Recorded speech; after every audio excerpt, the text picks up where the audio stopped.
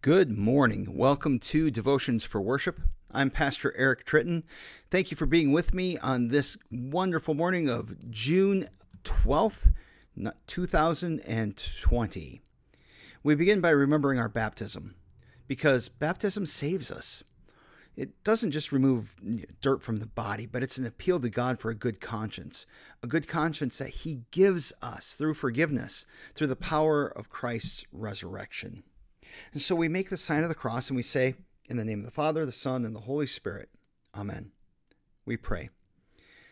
Almighty and ever-living God, you make us both to will and to do those things that are good and acceptable in your sight.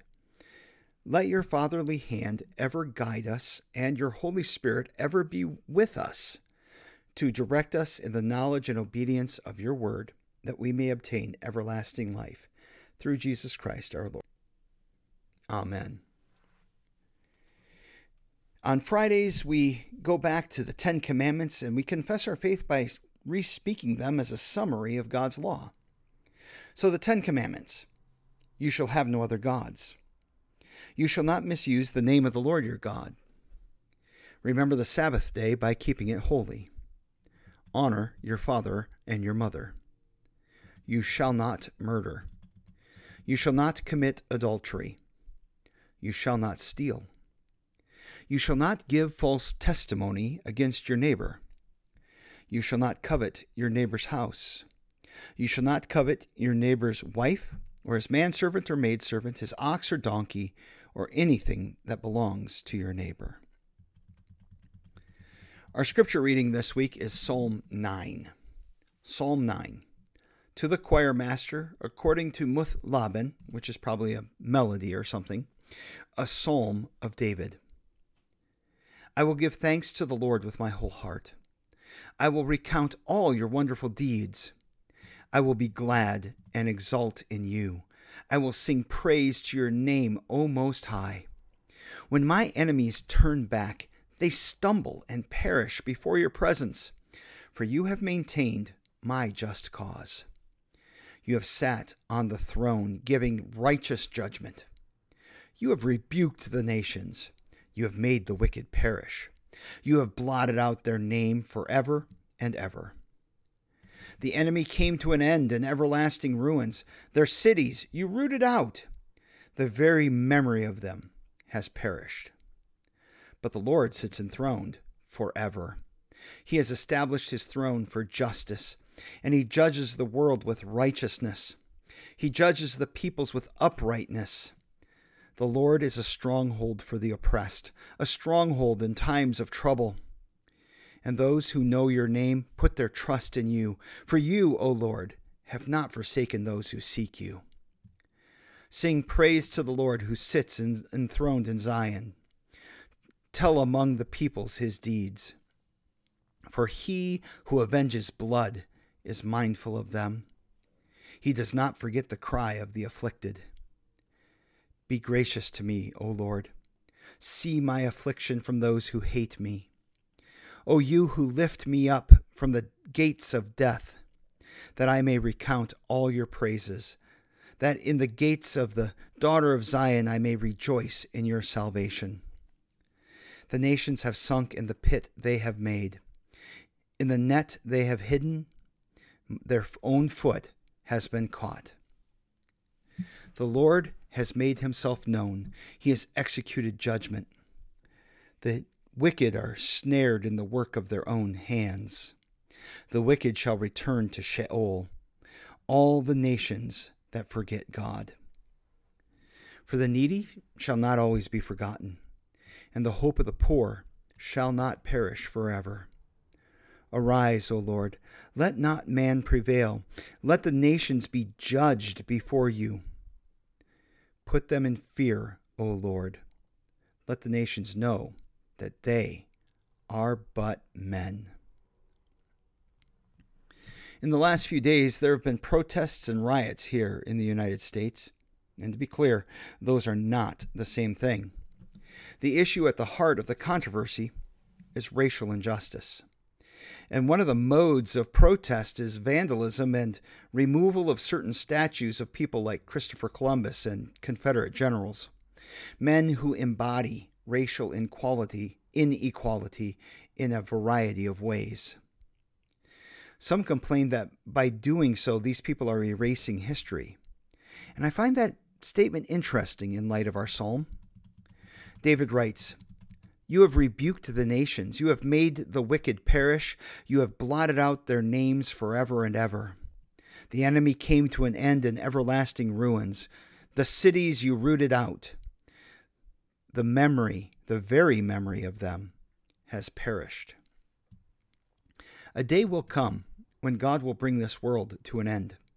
The wicked and injustice of it all will be set right. And the very memory of things like racism, violence, looting, and hatred will be forgotten.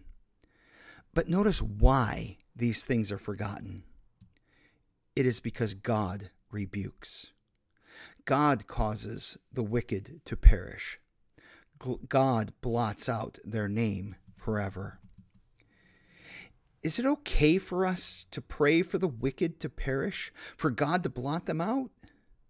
Well, yes. That is rather like praying for the end of racism, human trafficking, and drug addiction. But here's what we need to recognize: that God has fully and righteously punished the wicked through Jesus' death. Even your wickedness, or sin, if you prefer to call it that. Jesus has borne all the sin and wickedness of the world. Does that mean that there will be no recompense at the end? Unfortunately, no. Those who reject Jesus and refuse to stand under his grace will receive what their wickedness has earned. But at the same time, as sad as this is, it will be a day of relief and rejoicing as we finally experience the fullness of Jesus' salvation. Until then, we pray for Christ to come quickly, but not too quickly, for we want one more person to hear, believe, and be saved. As we pray today, we pray the sixth petition of the Lord's Prayer, and we pray for those who are sick. Lord God, Heavenly Father, lead us not into temptation. You tempt no one. Please guard and keep us so that the devil, the world, and our sinful nature may not deceive us or mislead us into false belief, despair, and other great shame and vice.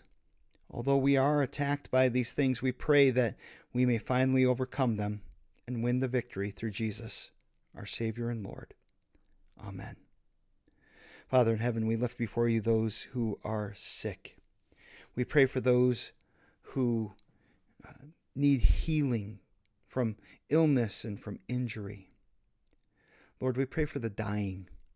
And we ask, Lord, that you would be with them, to give them faith in you and to hold them close as they go through this physical process of dying. And we pray, Lord, that in the end you would receive them into eternal homes. We pray for those who grieve. We ask, Lord, that you would be with them, to comfort them in their sorrows. Father, we pray for the lonely.